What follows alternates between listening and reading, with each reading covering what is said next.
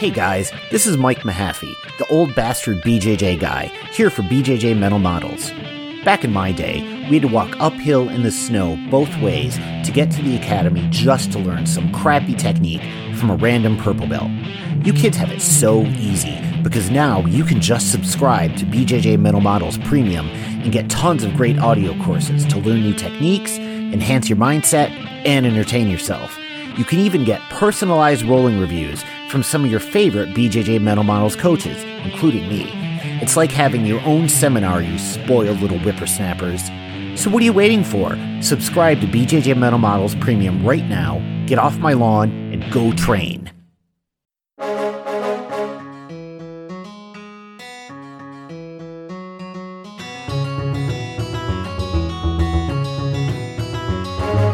Hey, welcome to BJJ Mental Models, episode 73. I'm Steve Kwan. I'm Matt Kwan.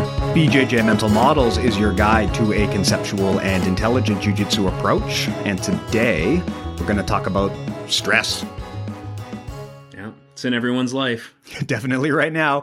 And for context and clarity, this is different from our prior episode. If you recall, a few months ago, we did an episode on stress and recovery. Now, there we were basically talking primarily about stressing your body. So the general strategy of how you build muscle and get in shape is to kind of stress your body beyond what it's comfortable with. And then from there, you give it time to recover. Here, we're talking more about mental stress. And I guess to some extent, probably the feelings and emotions that run alongside that, like anxiety. Maybe we'll talk about other things like that as well. So Matt wanted to talk about this because he was actually just talking to his kids' class about this. So he took a bunch of notes, put together a good game plan, and we thought, well, you know what? We're lazy. We've already got a game plan for this, so we might as well just run with it.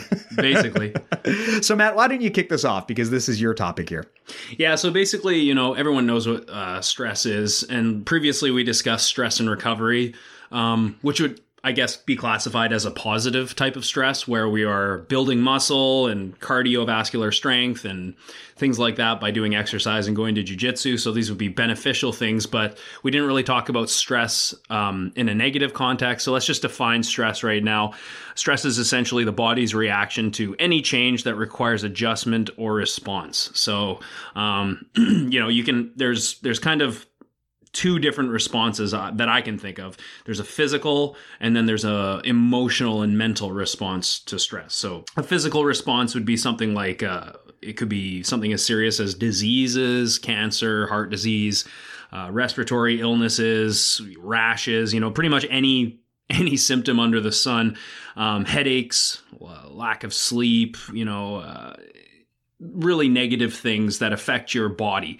And then there's the emotional, mental side, things like depression, panic attacks, anxiety. These are all negative things that can happen when there's too much stress in your life. Yeah. So, you can get stress also from three different main things that I can think of: the environment, your body, and your own mind, your thoughts. So maybe in terms of environmentally speaking, things like danger, your career, family, especially now we're all trapped in with each other.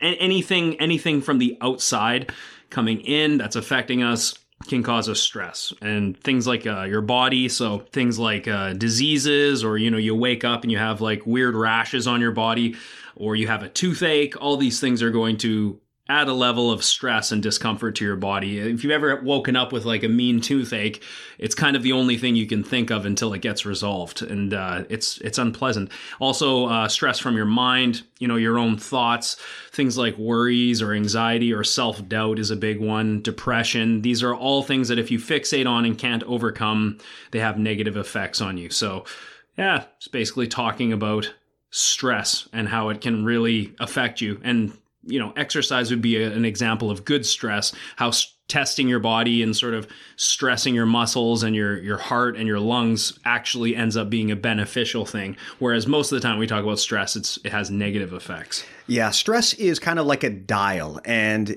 there's a level of stress that is healthy, and a good part of ensuring your own happiness and well-being is to keep stress at a healthy level within your life. Now, part of that means not allowing yourself to get too stressed out, but you do also want to have some degree of stress because stress comes from challenges. And if you're not stressed at all, that probably means you're not being challenged in any way. So there's kind of a happy point where you want to kind of have your stress levels. And the way that I generally like to think of it is, if stress is a dial between 0 to 10, you probably want to be running on average at about a 7, give or take, at any given moment.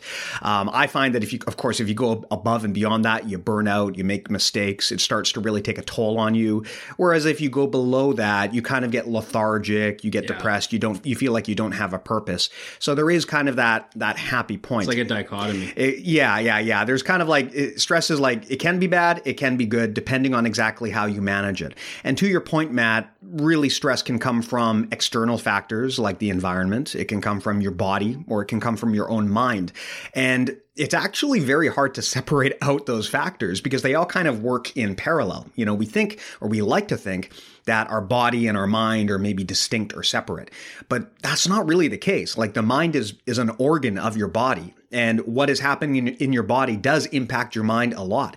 Similarly, we are social, communal creatures, and what's happening in our environment is so critical to our own well-being and sense of self. And it's very hard to separate out exactly how much our environment impacts who we are. So yes, to some extent, you can control your own stress, but a good part of that is also learning how to control and interact with the environment around you. Yeah, absolutely. You know, I kind of think of stress as like we kind of used like dichotomy, or it's a balance. Like you said, too much stress, obviously not good. Too little stress, also not good. And stress can be a great opportunity for growth, just like growth from discomfort, essentially. But, you know, now I think a lot of people are just sitting at home during this quarantine and realizing that they have way too much time on their hands, and idle hands, you know, can really create bad habits and bad addictions, or even reinforce those bad addictions. And it's important to stay occupied and keep things on your plate rather than just, you know, we've talked in the past episodes about just using this time for nothing and not improving. You know, I've gone through times in my life back when I had 2 jobs between the gym and cooking, where it's like you're literally so taxed and so stressed, both mentally and physically, that you don't have any time to just have downtime, and not even enough time to sleep at night. And then, you know, as a result, your body starts to break down after, a certain period of time like this. Whereas the other end of the spectrum, where you don't have anything really to do, and there's no, you're just sitting around not stressing your body at all, that's also really bad and can lead to, again, diseases, things like that. Like you said, being lethargic and undermotivated and things like that, which are, I think, just as bad. So finding that balance and realizing that struggle is kind of something that we as humans need, both intellectually and physically. That's kind of, I think, a good way to keep yourself happy, because if you're not in some kind of struggle, struggle can be bad. Obviously, like if you're starving and you can't pay your bills and things, that's bad. But struggle can also be really good. Like if you go to jiu-jitsu class, if you, if you're making deadlines that have positive payoffs, and you feel the benefit of hard work done, and you feel like you did a job well done. Like those are all really good motivating things that can make you feel healthy. So you need both. You need to have the struggle, and that's why it's nice to, be busy, and then have a period of time where you can like go on vacation, or you have that long weekend or whatever and relax, and then you go back. So it is constantly, we are as humans just regulating that spectrum of relaxation and stress. And it's important to find that medium and not linger too long on each end of the spectrum. Yeah, that's a really, really outstanding insight, which is that stress is very much a part of the human experience. And to some extent, people need it. They do seek it out, and it's critical to have it. And if you don't have any stress in your life, there will be consequences to your attitude, your behavior, and your mindset. And health. Yeah. I was listening to someone talk once about this really interesting experiment that they did, where they basically created an environment where people lived completely stress-free. It was like a utopia, but they wound up rejecting the environment. They were super duper miserable, and it didn't work because that's not the natural state for humans. That's so right. They had to replace that environment with an environment that is actually a little bit challenging and stressful. And that experiment, of course, was The Matrix, and the person I learned this from was Agent Smith. So, Do you think he went through a lot of, only when he got his ass kicked by Neo? He probably went through a lot of stress making that like second and third movie because they really were not nearly as good as the first one. Like on Friday, we're going to do the kids stream. We're going to talk about stress again. And it's going to be more about like, other ways of how we can deal with stress and things like that. And one of the questions is like, what does a life with too much stress look like or too little? And this, I just want the kids to sort of understand that you do need struggle in your life. And like, if you take a life and don't have any stress in it, that means, okay, no physical activities, no thinking, just literally sitting at home and being in a constant state of comfort. And I think being overworked can be just as detrimental over time as being way too comfortable. And I think sometimes some of the downfalls of society today come from the fact that we are so comfortable, that we don't have to, we're not working in the fields and milking cows and hunting and things like this. We're not really taxing our bodies the way that we used to as humans. And like you said, Steve, I think human beings are meant to we're meant to put a lot of stress on our body, and that's when our body actually has the optimal performance and health. And when we are too comfortable, we tend to get fat, we tend to get undermotivated and don't want to do anything.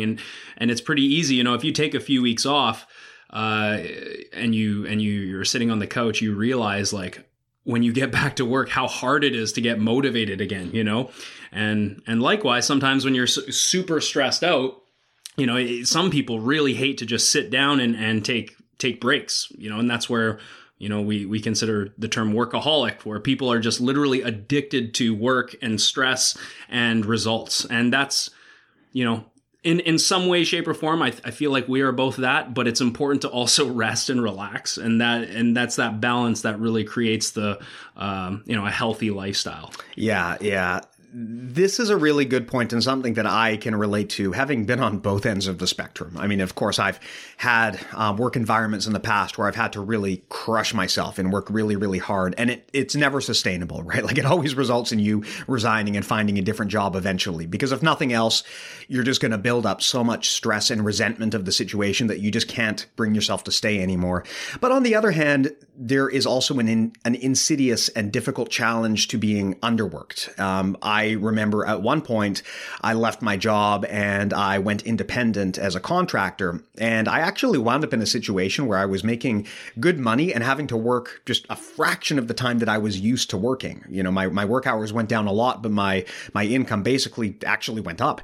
But the challenge I had was that basically I was just cooped up in the house all the time, and it gets super depressing. You fall out of like a healthy sleep cycle. You fall out of a healthy sense of what normalcy is like. And it really does take a toll on you, and you kind of start getting very lethargic and depressed. I bet a lot of people are going through this right now. Exactly. Well, I think right now a lot of us are relating to that because we're kind of all in this environment where we're just locked in the house. And so things like time and routine start to lose a lot of their meaning. At least for a lot of people like myself who do a lot of working from home, I used to be able to have a routine where, I would leave the house and go to the coffee shop, and my daughter would go to daycare, and then at home we'd come back, and there was a distinction between my work and my house.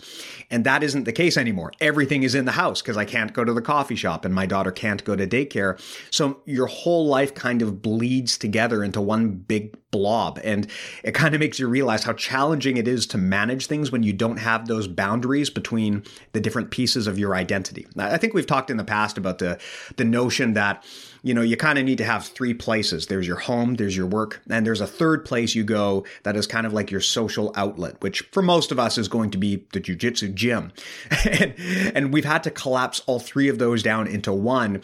And you can see the stress that this is putting on people, even people who haven't had their job like impacted in terms of finances. Like even people who are still making money are still super, super stressed out right now because having to collapse all of these different activities into one, it's incredibly mentally taxing. And Matt, I don't know about you, but like I find that It is a challenge to be working from home and then to have to juggle my duties as a parent, my duties as an entrepreneur, my duties as a business exec, right? And to try to even merge some degree of exercise into that routine. It's super, super hard to do. Yeah. I guess Christy doesn't count, eh? You didn't even say husband. Well, my wife is in exactly the same boat, right? Because she also, she works, and traditionally because of her career, a lot of what she does, she's an author. She can do that from home, but it's very hard to do that when you've got a 3-year-old running around the house, and I'm also there as well, right? So it creates kind of like a never-ending level of background noise,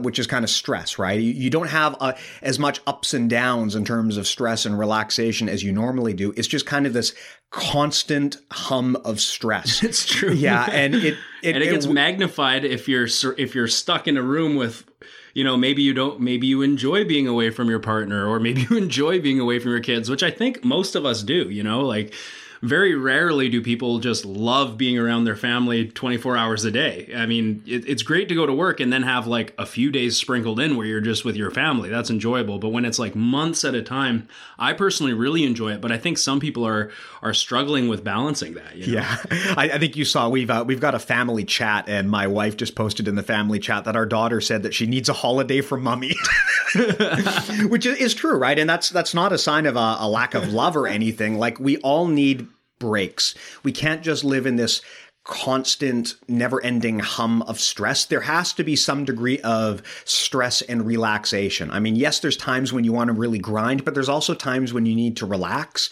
And I think part of a healthy lifestyle is alternating those. If you're always running at like 9 out of 10 or 10 out of 10 on the stress-o-meter, that's not good. On the other hand, if you're always running at like 1 out of 10 or 2 out of 10 on the stress-o-meter, that's not good either. There's got to be some ups and downs in order to give you that opportunity to have stress and recovery. Yeah. And it really feels like we're not getting that right now. That's kind of like where the term work hard, play hard comes in, right? Mm-hmm. Like, as humans, we are at our healthiest state, we are high performance, highly functional beings, capable of endless, limitless possibilities. And when we're not pushed to our limits, and we're just at home, it's almost like a waste of potential, So it's important to have both ends, where you are working really hard and also enjoying time off. And finding that balance, it's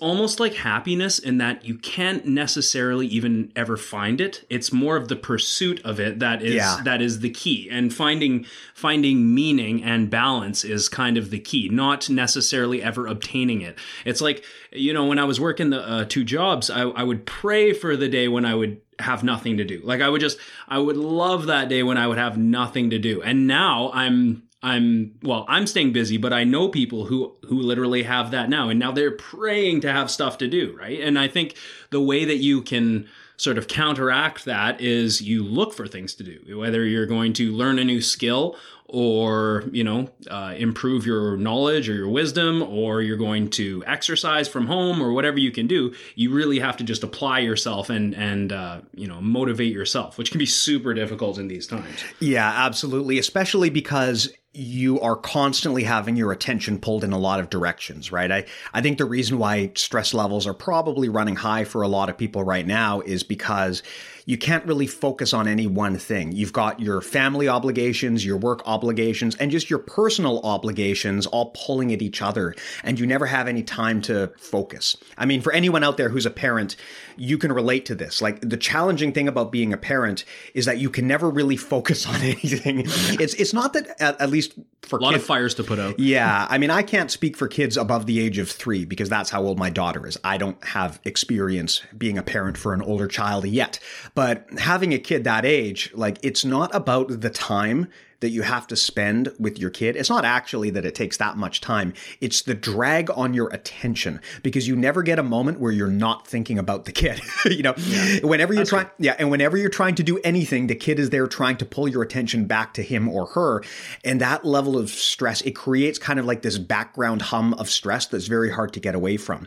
And that's why when you are a parent, having time off from your kid, I mean, I know that we all feel very guilty, like saying, I need a break for my kid. For some reason, that is like like not cool to say, but it's absolutely essential. Like every parent needs to have time where someone else in the family takes the kid and you get a break, or maybe the kid is in school or daycare and you get a break. That is so essential for mental health, and we've lost that right now, and I think we're starting to see the impact of that. And Matt, to your point earlier, people, I think, need an outlet, and part of that is stress. And if they don't have a good outlet, they're going to find something, and it might not be productive.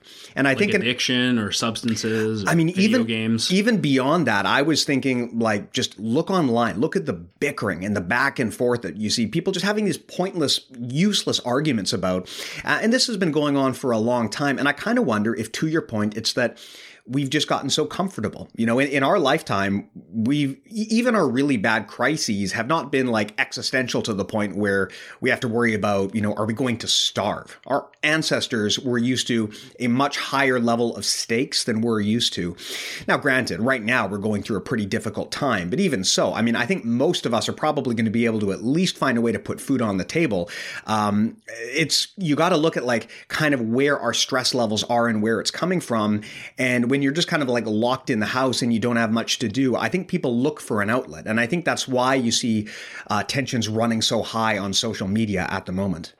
Yeah, I mean, personally, I think tensions are always high on social media. Definitely even more high if you're just full on like discussing COVID-19, because you're going to get a wide variety of people just chiming in on their opinions. And I made a post the other day about how social media, I believe, is more about self-promotion than actual discussions and whatnot. But I feel like, you know, there are people that do go into chat forums with an open mind, and those are the people that are able to change their minds. But for the most part, people don't want to change their mind. They just want to project. So, yeah. And I would also argue, man, you know what we should actually do? We should just do a whole episode on social media. It would be fascinating. But totally. One of the things that I think makes it challenging on social media is there's just something about the internet that makes it hard to have a civil, open-minded discussion. And this has been the case even before things like Facebook and Twitter and Instagram, which I think have amplified it even further. But even before those things struck it big, there's just something about the impersonal nature of the internet that makes it really hard to have like a good quality civil discussion. And I think it just comes down to the fact that if you don't have that person in front of you, you can, you can almost lose the humanity that you see in them. You know, you can treat them like some other foreign entity. Whereas if you've got someone 3 feet in front of you, you can tell they're a human being. They're all of those social biological triggers in our bodies come into play, and we start acting like human beings, and we communicate and collaborate like human beings. But if someone is interacting with you through a screen and it's just text on a screen, it's very easy to dehumanize them in your mind and treat them with a less degree of humanity and respect than you would if they were right in front of you. And I think that that's really the big challenge with the internet. I mean, I've always said if I could rebuild the internet from the ground up, I would make sure there was a way to like send an electric shock to the person on the other side of the screen, because I guarantee you if there was a threat of being injured by the other party, just like there is in real life, people would not say the kind of things that they do in person. Yeah, well I think that reminds me of that Simpsons episode where they're all strapped to chairs and they're able to shock each other. I to your point, Steve, I think two things. Like, one thing would be there's a total lack of accountability in that you can say whatever you want without any repercussions. So if someone was standing 2 feet from me and I said, hey, like, you're a fucking piece of shit, I can expect that person, you know, is going to, like, I could suffer physical repercussions for that. Mm-hmm. So they could actually punch me in the face. And I don't think enough people have been punched in the face nowadays, just on a side note. And they don't realize that words do have consequences, and we've lost that through text and social media.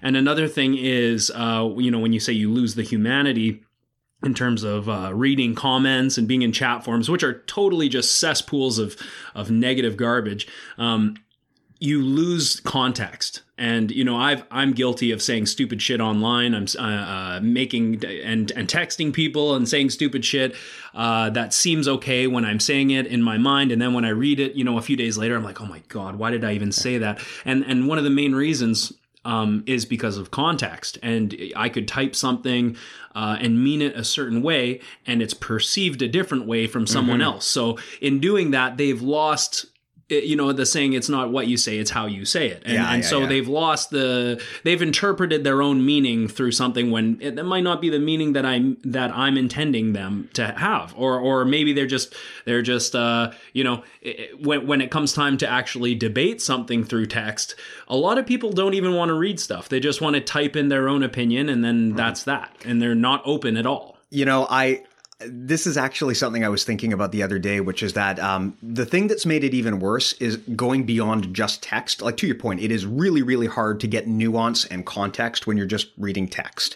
And it's made even more challenging because once you put something onto the internet, as the saying goes, I think it was Adam Carolla who said that the internet's like peeing in a swimming pool. Once you put something on there, you can't ever get it out again. And which is very, very true.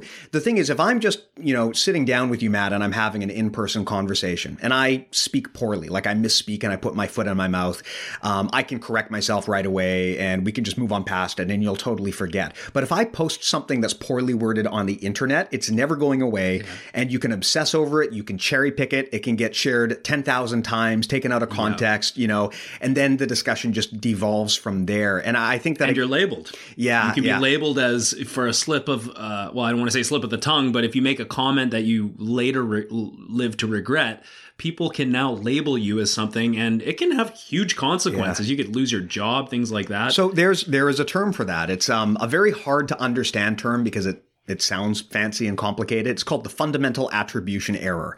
Basically, what that means is it is a mental bias and a mental mistake where I look at something that you've done and I assume that fully represents who you are as a person. So a lot of that going on. Like anyone who's got Facebook knows that. Exactly. Like you're looking at one little sliver of who this person is and you're projecting some massive belief about everything about that person. And unfortunately, this is super common on social media where you might have a person who is fundamentally a good person their entire life, but they make one off-color joke or something, or they say the wrong thing at the wrong moment, and suddenly that becomes the way that their whole identity is defined. And I think that in terms of stress, I think that social media acts as a megaphone for stress in a lot of ways because there's always that axe hanging over your head where, if you say or do the wrong thing, it could get shared 800 ways to Sunday. And then, you're suddenly the victim of shame. And I find that just that combined with the level of hostility makes it very, very hard to have good quality communication with people. People are so fucking angry on social media. Oh, it's ridiculous. It's like the default tone. On social media. Something I was thinking about the other day about social media, you remember in 1984, the book where they talk about Newspeak, where basically they... Oh, totally. Yeah. So for those who, by the way, everyone should read 1984, probably one of the most pivotal books of the last century or two. So, but what it's basically about is like a communist style surveillance state. But there's one particular idea that's in the book that's super interesting. They speak this like engineered language called Newspeak. It takes out like all nuances. Yeah, it takes out all nuances and it takes out words that could be implied to create ideas that could lead to something the government doesn't want. So the idea, for example, is like if I take out any kind of word that could be implied to construe something negative or bad about the government, if I take that out of people's languages, the idea is that people then will not even be able to express and therefore even really have that idea. And I remember when I read this book, I thought, this seems kind of like fanciful and I don't think that would ever work. But I'm not so sure because I'm looking on the internet now and I've noticed that people don't even speak in words anymore. They speak in memes. Have you noticed that? Like I've seen entire conversations where a person doesn't even post a single word. They just repost memes over and over. And it's like, GIFs. Yeah. GIFs, and it's like you are basically ceding the ability to think to someone else. You're communicating in the lowest common denominator. And I feel like that's probably a big part of why the quality of dialogue online has gone down so much. But another thing on the topic of stress, a big part of what allows humans to communicate is biological signals that you kind of need to see the person in order to experience. Body language is so important. Yeah. And without it, it's like you're missing Well, I forget the percentage that they say communication is based upon body language. It's huge. It's huge. It's more than it's like than 80-90% or something. Now, granted, I don't know how scientific that actually is. That might just be like an old tale that gets passed down. But I think anyone who who has experienced public speaking knows that body language is critical as part of your delivery. The other thing too is we all have something in our brain called mirror neurons, and basically that is that there is a part of our brain that is actually coded to register and mirror the responses of the person in front of you. And that's kind of part of the way that you show that you're engaged and you respect them. So you'll notice, for example, that sometimes when two people are talking, one person starts to pick up on and duplicate the signals of the other person. It's very subtle. And a lot of the time you don't even notice this is happening, but you kind of copy and it creates a positive feedback loop with the other person where you kind of align and harmonize and get on the same page. And that's essentially a good conversation. Exactly. And it's very hard to do that if you're just having all of your dialogue through social media. I wonder if that is a really big stressor for people, that they've lost that ability to fire those mirror neurons when they're talking to people because we're all in quarantine. Well, we started talking about social media basically here. Yeah. I know that stress and human psychology go back to like the dawn of humanity. So it is not the case that social media is responsible for all stress, but I think that it definitely doesn't help. Social media has a lot of good that it can do, but I think that people need training. Just like with any tool, I think that people need to understand where social media has limits and know the things that it's not good at and learn to work around it, because it can be a very, very big stressor for a lot of people. For sure. And I've made comments and posts where, first of all, I can't tell you how many posts I've written out and then just deleted it because without even posting, because I'm like, it sounded so good in my head. And then I wrote it down and now I clearly can see how, even though I want these ideas out there, I think that people will take it the wrong way and interpret the wrong way, just like we discussed. And now I think in terms of learning how to use social media in a positive way, for me, it equals using it less, using it sparingly, because sometimes you'll make a post and there will be a complete domino effect of shitty comments that come in, and it might not even be directed at you. It might be people getting into arguments on your thread where you don't want people to argue, but you just want a civil conversation. And instead people are starting to take pot shots at each other because for some reason we can't not take things personally on social media. And as a result, it just equals in a shitload of stress. Unless you're literally one of those people that wants to see, to quote the Joker, to see the world burn, which those people do exist, and they just love trolling. Like for me, when you're quoting Alfred. He was talking about the Joker. Oh, yeah. Fuck. We can take that out, can't we? But you get it. Maybe it's because I've seen a Joker meme, and it's quotes, and it's a picture of Joker. See, this is why you can't use memes. This is why memes are wrong. But anyways, thank you for the correction. But yeah, I've realized, man, I could put something on social media that could seem completely harmless, and as a result, you look at it days, weeks later, and it stresses you out. It's crazy. Like the amount of stress that you can get from posting something incorrectly on social media, or if you create a huge fight between people, it eats at you. And I've realized that posting less can sometimes be the best thing. And yeah, just try and post more of my kids and more of jiu-jitsu and less of my own thoughts. Yeah, I think that the best thing that you can do with social media these days is just flood it with positivity. I really like this approach you're taking where, I think that that's one thing that universally benefits everyone. Just put as much positive stuff out there as you can. I think a big part of why kind of modern society it can be so stressful is because just in terms of sheer volume, there's so much negativity and confrontation out there. And I feel like you can't let the bucket get filled up with that negativity. I feel like one of the best things that we can do to combat that is try to flood the channel with positivity instead. So that's a strategy that I think works really well. And it is actually a good strategy in stressful situations as well. There's, I can't remember if it's called the magic rule or whatnot, but there's this theory that if you want to have a healthy relationship with someone, you need to have 5 positive interactions for every 1 negative one. So, Matt, if you and I have a big fight, that's okay, but we've got to have a 5-to-1 ratio of good times over bad. And if you have a situation where that is out of whack, or the experience is roughly good and roughly bad at the same scale, then that relationship is probably going to be pretty poor. So I find that people are very reluctant to just express unequivocated positivity. Like, people don't just like to post just a really nice thing or like congratulate someone or pay them a compliment. It can be very challenging for some people to do that. But if you do that and you make a point of focusing on posting positive messages, I think the quality of your life will go up a lot more than you expect. And that's not to say that you're trying to live in a fake bubble, right? I mean, a big part of working with stress is acknowledging and fixing difficult situations.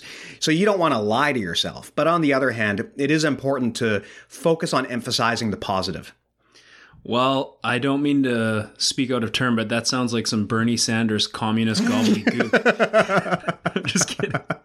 I think Bernie Sanders' best use of social media is actually asking people for money. He's amazing at that. I wish that I could fundraise like Bernie Sanders. This podcast would be booming if we could. Yeah. We've already talked about good things that can cause stress, like you get a promotion at work or your family, kids, exercise, jujitsu, and the negative things that cause stress, like it could be illnesses or injuries, being overly busy, not having enough downtime or relaxation, things like that.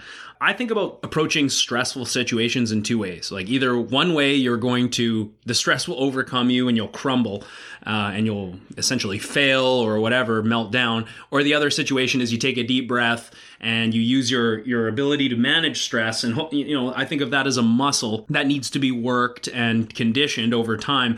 And stress management is something that doesn't come easy. You have to, just like lifting weights, you have to put yourself in those stressful situations, ideally in a controlled manner, and from there you benefit from that. So like those two examples, I've seen them all throughout my cooking career. When the bills are coming in and they're touching the floor and you got a million things going on. I've literally seen people online, we call that on the line where people are doing their work. I've seen people start crying and run away. I've seen people slam what they're doing down, pick up their knives and walk out right then and there. And which person are you going to be? Are you going to be the person that lets stress dictate your professional ability? Or are you going to be someone who overcomes stress and eventually can even use stress as a benefit, as a positive thing? And because I've decided, okay, well, no matter how busy things are going to get, I'm just going to take a deep breath and keep my head down and keep working, rather than focusing on the negative of the situation and my own self-doubt and anxiety. As a result, you realize, hey, I can accomplish a lot. I can get a lot done. And next time you go into that stressful situation, it's not as big of an issue, right? And the same thing goes for jiu-jitsu in competition. I feel it's the exact same way. Or if you're going to roll with someone who's much bigger than you, if you are conditioned to rolling with bigger, stronger people, then it's not such a big deal, and it's not something to run away from. So stress can be used positively or negatively depending on your mindset and attitude. Absolutely. And a big thing that really is a game changer when it comes to both personal growth and also just your general happiness level and contentment level is understanding how to leverage stress in that manner. And it takes practice, right? But you have to learn to identify stressful situations, and rather than dreading them or getting anxious about them, you have to learn to get excited about them and look at them as an opportunity to challenge yourself and to grow versus a scary thing that you have to confront. And it takes some doing. And really the best way to do it is by exposing yourself to stressful situations and getting comfortable with them. But that is a game changer, is like, rather than looking at like, oh man, I've got this really, really big meeting and I'm so terrified about it, learning to train yourself to think, awesome, this is a big opportunity for me. This is a really, really great thing for me. And I want to use this as a stepping stone to get myself to the next level. It's like having that abundance mindset where you look at everything as an opportunity to grow rather than something to be scared of that is going to hurt you or hold you back. Now, that's not to say that every stressful situation is good. I mean, obviously, a lot of them are bad, but learning to shift into that abundance mindset and to try to repurpose any event into a positive is a very, very powerful tool in your toolbox. Yeah, I can recall one time, actually, one of my good friends in the community, he's an amputee, so he's missing his leg. He has his knee joint, but he's missing it from the shin down. And he contacted me and he said, hey, Matt, like, I want to do a private with you. I want to do leg locks. And I'm like, okay. I mean, it's my job, right? So I'm not going to, most of the time, I'm not going to turn anyone down for a private. But then I thought about it and we had made the date and I was like, I got to teach this guy with one leg how to leg lock people. Like, this is this is something completely uncomfortable to me, completely out of my element. You know, what can I do here? So I talked to Rob, my coach, and he said, hey man, this is going to be whatever happens, this is going to be a great test for you as an instructor. You're really going to have to think outside the box, and you're going to have to, like, the stress part of this is how can you provide the value of the money that this person's giving you, something that they can use. And I used it, I thought about it, and I assessed his condition and what is available to him and what is not. And I saw him recently at a seminar, and he said, hey, just so you know, I'm still using stuff that you showed me successfully from that day. I've seen this guy at a Naga tournament heel hook somebody with 2 legs. It's fucking insane. And like the feeling that I get from that when I think that I had something to do with that, and seeing someone with seemingly a disability be successful, that was a crazy experience for me. And I was kind of nervous going into that private, more nervous than I've ever been because of the situation, and because it was something completely new. But instead of thinking, I don't think I can help you, like I just don't think that it's possible to show you leg locks if you don't have 2 legs, right? It is possible, and there is things, and because of that, we both gained tremendously from that experience. Yeah, and that's part of an abundance mindset, and that's a very, very powerful example. I mean, it's, you know, sometimes you look at a situation like that, which seems like just an insurmountable hurdle, but a powerful enough mindset can get you to some pretty incredible places. You know, a good example is Anthony Robles. I mean, he won an NCAA wrestling championship with 1 leg. That's insane. Like, that's a very, very high level of success to achieve with 1 leg in a wrestling tournament of all things. It's doable, right? It's just about the mindset that you have. So it's one less lever to control. If you think about, like, you look at guys like Nick Newell, who's an MMA fighter who's missing his forearm down, like, man, if he hits you with that thing, it's like a fucking weapon, and you can't really manipulate it. Yeah. Like, you can't attack that arm, essentially. There's no attack you can do on that arm. So in a way, if you have that abundance mindset, you can develop your own system essentially for how you're going to use that disability for defenses, offenses, right? Things like that. So it's really how you look at it. If you just think about yourself like, oh, I have 1 leg, like I'm limited, well, then you're not going to grow. But if you look at it like, okay, here's what I have, here's what I don't have. What are the advantages to this situation? What are the disadvantages to this situation? You can really start to cover some ground and figure some stuff out. Just talking about like some things you can do to reduce your stress. I think the main concept would be the 3 pillars of health. And we've talked about that before, which is going to be exercise, eating well, and sleeping, right? And again, exercise is an example of stressing the body, an example of positive stress. Aside from that, I would recommend, taking a deep breath. And I do this anytime that I get stressed out, and it happens when you're at home with your kids and you're trying to get 100 things done, just taking a deep breath and just relaxing helps out tremendously. Making time for yourself, trying to reduce your self-doubt and anxiety, preparing for the worst. So preparations are a huge way that you can reduce stress, for example, before a competition or a fight. Testing your stress management regularly, for example, maybe going to a job somewhere, going to big important meetings, public speaking, going to jiu-jitsu class, rolling with bigger people. Another one is doing what you love. That's a really important thing, that we're all trying to do something that we love rather than just something we have to do, such as making money to put food on the table. You should actually be following something that gives your life meaning. Don't become obsessed with comfort. We already talked about how too much comfort can lead to some negative places, just as too much stress can.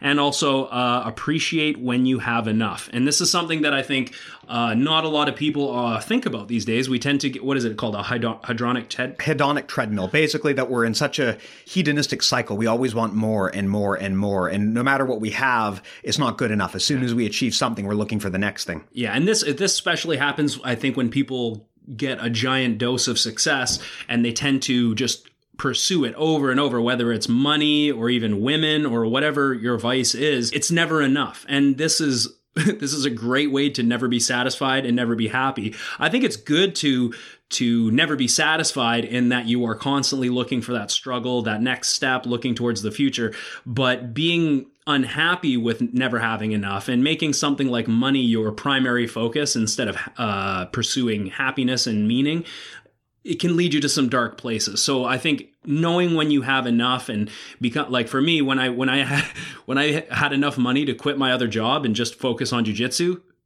that was like I won the lottery right there. That was enough for me. Now it's just like I'm literally living on vacation. And the difference is just mindset, right? So knowing when you have enough and when you can be satisfied is super important. Those are some really good points. But on top of that, one thing that I would also add is, and this kind of ties into what you said, learning to appreciate the present moment, basically being mindful. A big reason why people get stressed out is because they're obsessed with what's happened in the past, or because they're anxious about what's going to happen or what might happen in the future, neither of which are really productive exercises, right? If you're obsessed about the past, it's already happened. There's nothing you can do to change it. If you're worried about the future, the best thing you can do is use the present moment to prepare now, right? And learn from the past. Exactly. I mean, you can think about it, but to obsess over it is not productive, right? So mindfulness, learning to appreciate and experience the present moment is a super, super important thing for managing stress. Highly recommended as a strategy. But yeah, I think that here we've got a whole bunch of different tools and concepts that you can use to manage stress. Again, just to kind of recap that whole conversation, it's not that stress is bad. Stress is essential for living a healthy life. But on the other hand, it's something that just like anything else, it needs to be managed. You don't want too much. You don't want too little. You want to use it as a tool and not let it dictate your life. You want to basically take control of the stress in your life and use it as an opportunity for growth. I mean, we've talked in the past about this, but there's a great book on the topic, A Man's Search for Meaning by Viktor Frankl, which I believe won the Nobel Prize. Viktor Frankl was a Holocaust survivor who, after the Holocaust, went on to write this book and create this concept that he calls logotherapy, which basically is his psychological framework for well-being. I highly recommend his book, and don't worry if you're squeamish. It is not like some deep dive into the horrors of the Holocaust. He basically uses his experience to talk about how to live a good life, and one of the things he talks about is that you cannot always control what happens to you, but the one thing you can always control is how you respond to what happens. So, and of course, that, being in a concentration camp is one of the most intense experiences you can imagine of where that would come into play. But he talks specifically about the mindset he cultivated in those times.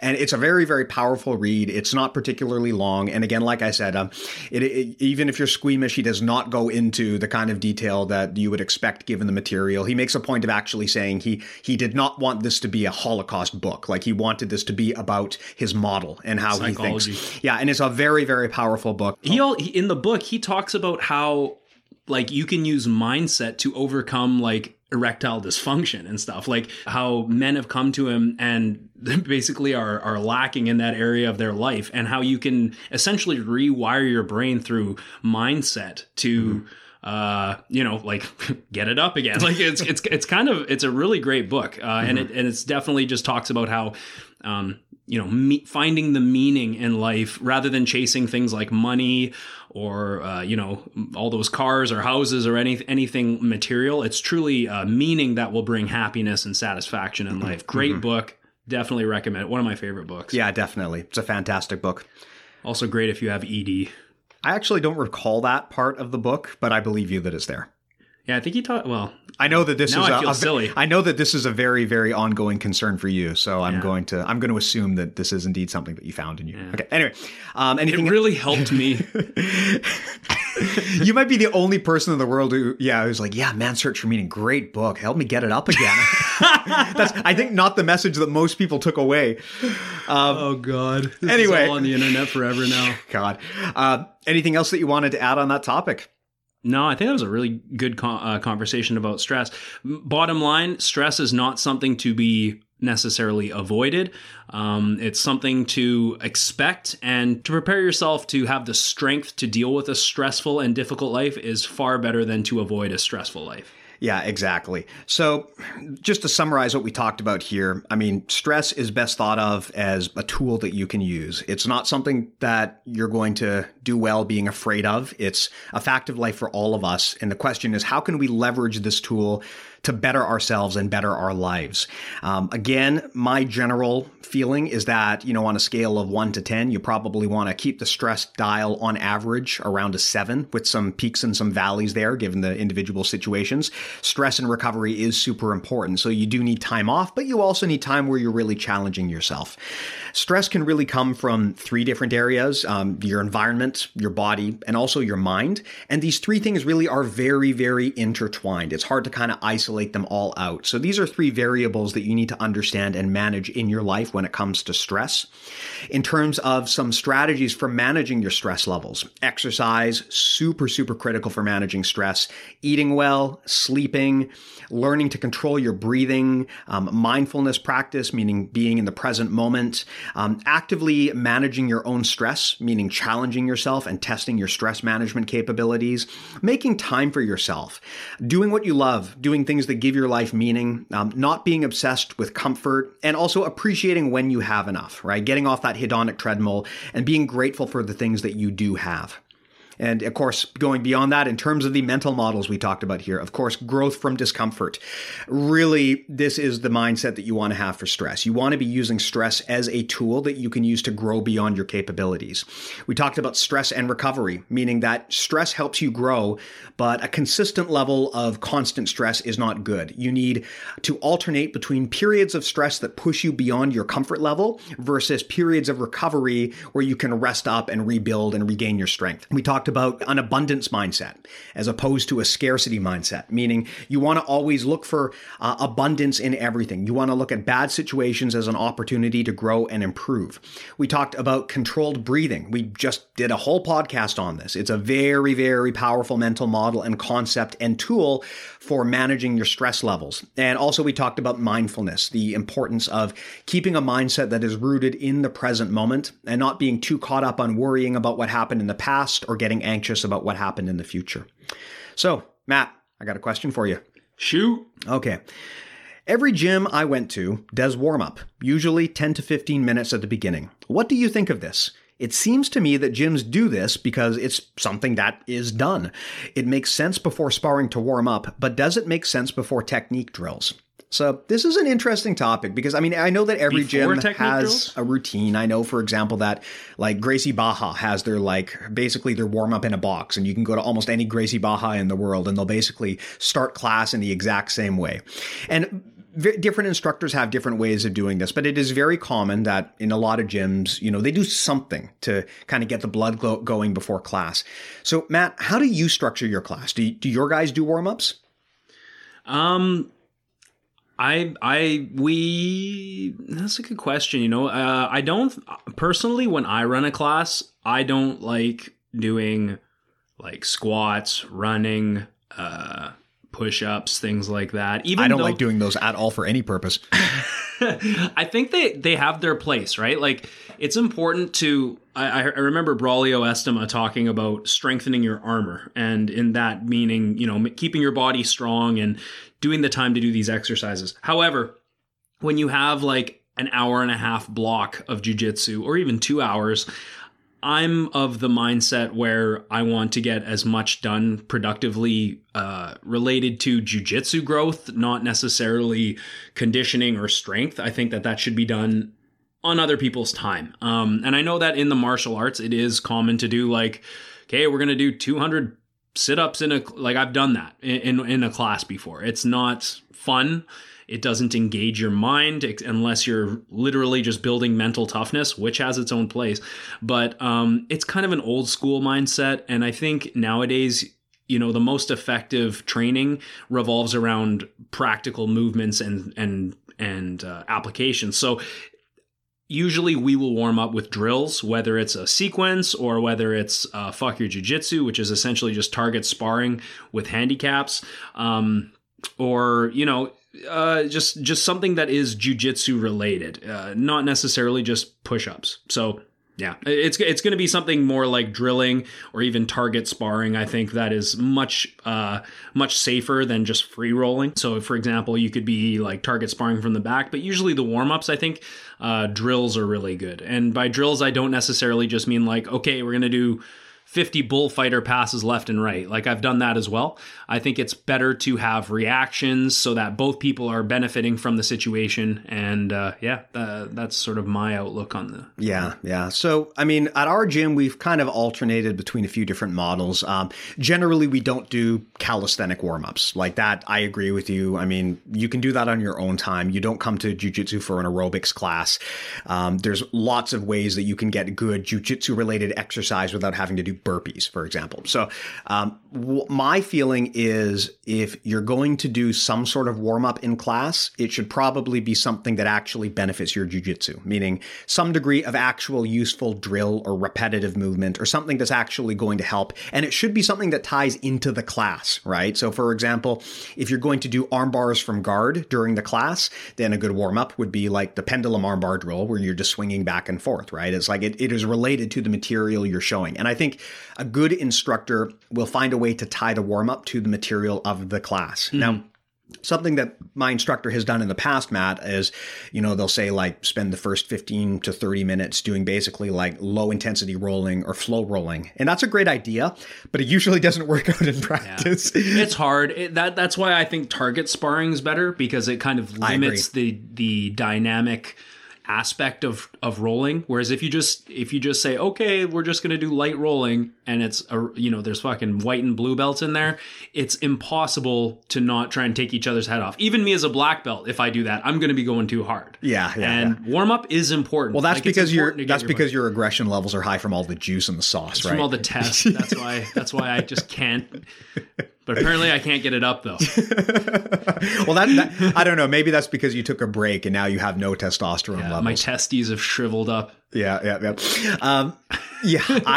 I generally agree that it's not realistic to tell people just flow roll for 15 to 30 minutes, because people are here because they want to do jiu-jitsu. Eventually, they're just going to do jiu-jitsu. Yeah. I think that if you put boxes around what they can and can't do, like say, for example, what I'll see a lot of people do is like, we're only doing guard passing. As soon as there's a pass, reset, and person on top can't use their hands or something like that, right? If you put some restrictions around that, it kind of tailors the exercise into a certain funnel and it prevents people from getting too intense. But yeah, like I said, I think that the best warm-ups are ultimately technique driven and they tie into the material you're going to cover in the class. That's one of the things I disagree with about like the Gracie Barra thing. I think that their like structured warm-up routine doesn't really, you get a good workout out of it, but I don't really think it's necessarily helpful for your jiu-jitsu. Yeah, because really you only have a certain amount of time to get better at jiu-jitsu, and it could be, you could get a great warm-up just from doing jiu-jitsu exercises. Exactly. So. The thing to bear in mind, too, is like at most gyms, class is probably an hour to an hour and a half. Especially if you're in a 1 hour class, like you don't have a moment to waste. You don't want to be wasting 15 minutes doing push-ups. That is just a waste of everyone's time. Or even longer. Some classes I've been to that there's like half hour or longer of warm-up. Yeah. It's like, hey, if I wanted to be jacked, I would do CrossFit, not jiu-jitsu. I took jiu-jitsu because I want to be a lazy fat ass who can kick your ass without standing up. That's big. I don't even want to have to get up on my feet. That's why I took jiu-jitsu. Okay, cool. So I think that was a good chat, Matt, and I hope that answers that question. I hope you also find these tools to be useful during these times, which of course are stressful. And as always, if you have any stories about what's going on with you right now, how you're coping, or any strategies that have worked for you, we definitely love to hear them. So as always, please do write in, please share, please do be part of the BJJ Mental Models community. Of course, as you know, Matt, we are now officially one of the best jiu-jitsu podcasts in the world. I've been saying that for a year anyway, but now it's fact. Should we do our shameless plugs? Oh yeah, of course. I just wanted to talk about how great we are first. Yeah, we're pretty great. Don't let it go to your head. It's just fact. It's objective. For what I'm talking about, by the way, is there was like one outlet said that. Yeah, some blog posted like a list of the top jiu-jitsu podcasts in the world, and we were up there. So hooray! As long as we're above Matt Byrne, which we were, that's all I care about. Yeah. It's all about consistency, Yeah. We are pretty disciplined and try and provide every week. So yeah. Hopefully it pays off. And now you can provide back to us because we've got a Patreon, as you know. If you go to patreon.com/BJJ Mental Models, you can provide very, very valuable and helpful financial support to the podcast. And of course, at the higher tiers, you get access to premium content. We're in the process of putting together a 7-part course on game planning, which is available there in similar audio format format to the actual show. Feedback on that has been super duper positive. So if you want access to that and if you just want to support the show, that's absolutely the best way to do it. So again, patreon.com/BJJ Mental Models. Very helpful. And I mean, if you're not supporting us, really, what are you doing with your life? Like, you know, you're basically living a lie. If you're listening to this show and you're not giving back, you know, you're a shell of a human being. And you're probably a Bernie Sanders supporter. Yeah. Give me money and support the podcast. You know, that was actually a really, really solid Bernie Sanders impression. Matt is very good at impressions, by the way, in case you haven't gathered. Going beyond that, if you want more content from us, bjjmentalmodels.com. That's kind of the mothership for the website. If you go there, that's where we've got a full database of all of the concepts that we talk about here. You can also contact us through the form on the site. If you go to bjjmentalmodels.com/join, you can join our mailing list. Every Friday, we blast out more content beyond what we talk about here on the show. If you go to bjjmentalmodels.com/store, you can pick up our merch. We've got t-shirts, we've got gi patches, and we now have hoodies. Very exciting news. We're adding a bunch more stuff to the store too, so I'll be posting some updates regarding the new stuff on social media. And you can also follow us there on Facebook and Instagram if you want to see what we're up to or engage in a dehumanizing debate with us about basically anything. You know, we're happy to just shellac you verbally on Facebook. So please do feel free to reach out to us there too. Cool. Awesome. It is funny because that is one of the things I notice about like people sending you messages online. They speak in a way that you would never speak to someone in real life. And every time I follow up with one of these people and ask them like, why did you say that? It always comes out that they never meant it to sound that way. It just did. But I've noticed like people will talk in a very inhumane way where they'll talk to me like, do not do this. Do not do this. You should not do this. I'm guilty of it too. Yeah. But if you reply to them and be like, geez, I was a little bit harsh, they'll come back and say, oh, I'm sorry, I didn't intend it that way. So it's like you kind of realize Facebook, social media, these things can be very dehumanizing. And I would say just be wary of that when you're talking to people on there and remember the human on the other side of the keyboard. Hey, you know what? We should save this for the social media episode. Definitely. Awesome. Okay, well, let's put a bow on this one. Thanks a lot, guys, for everything. Stay safe out there. Stay quarantined. Hopefully we get back to normal relatively soon. All right, guys, this is Matt sounding off, and I'm Bernie Sanders. Everybody take care.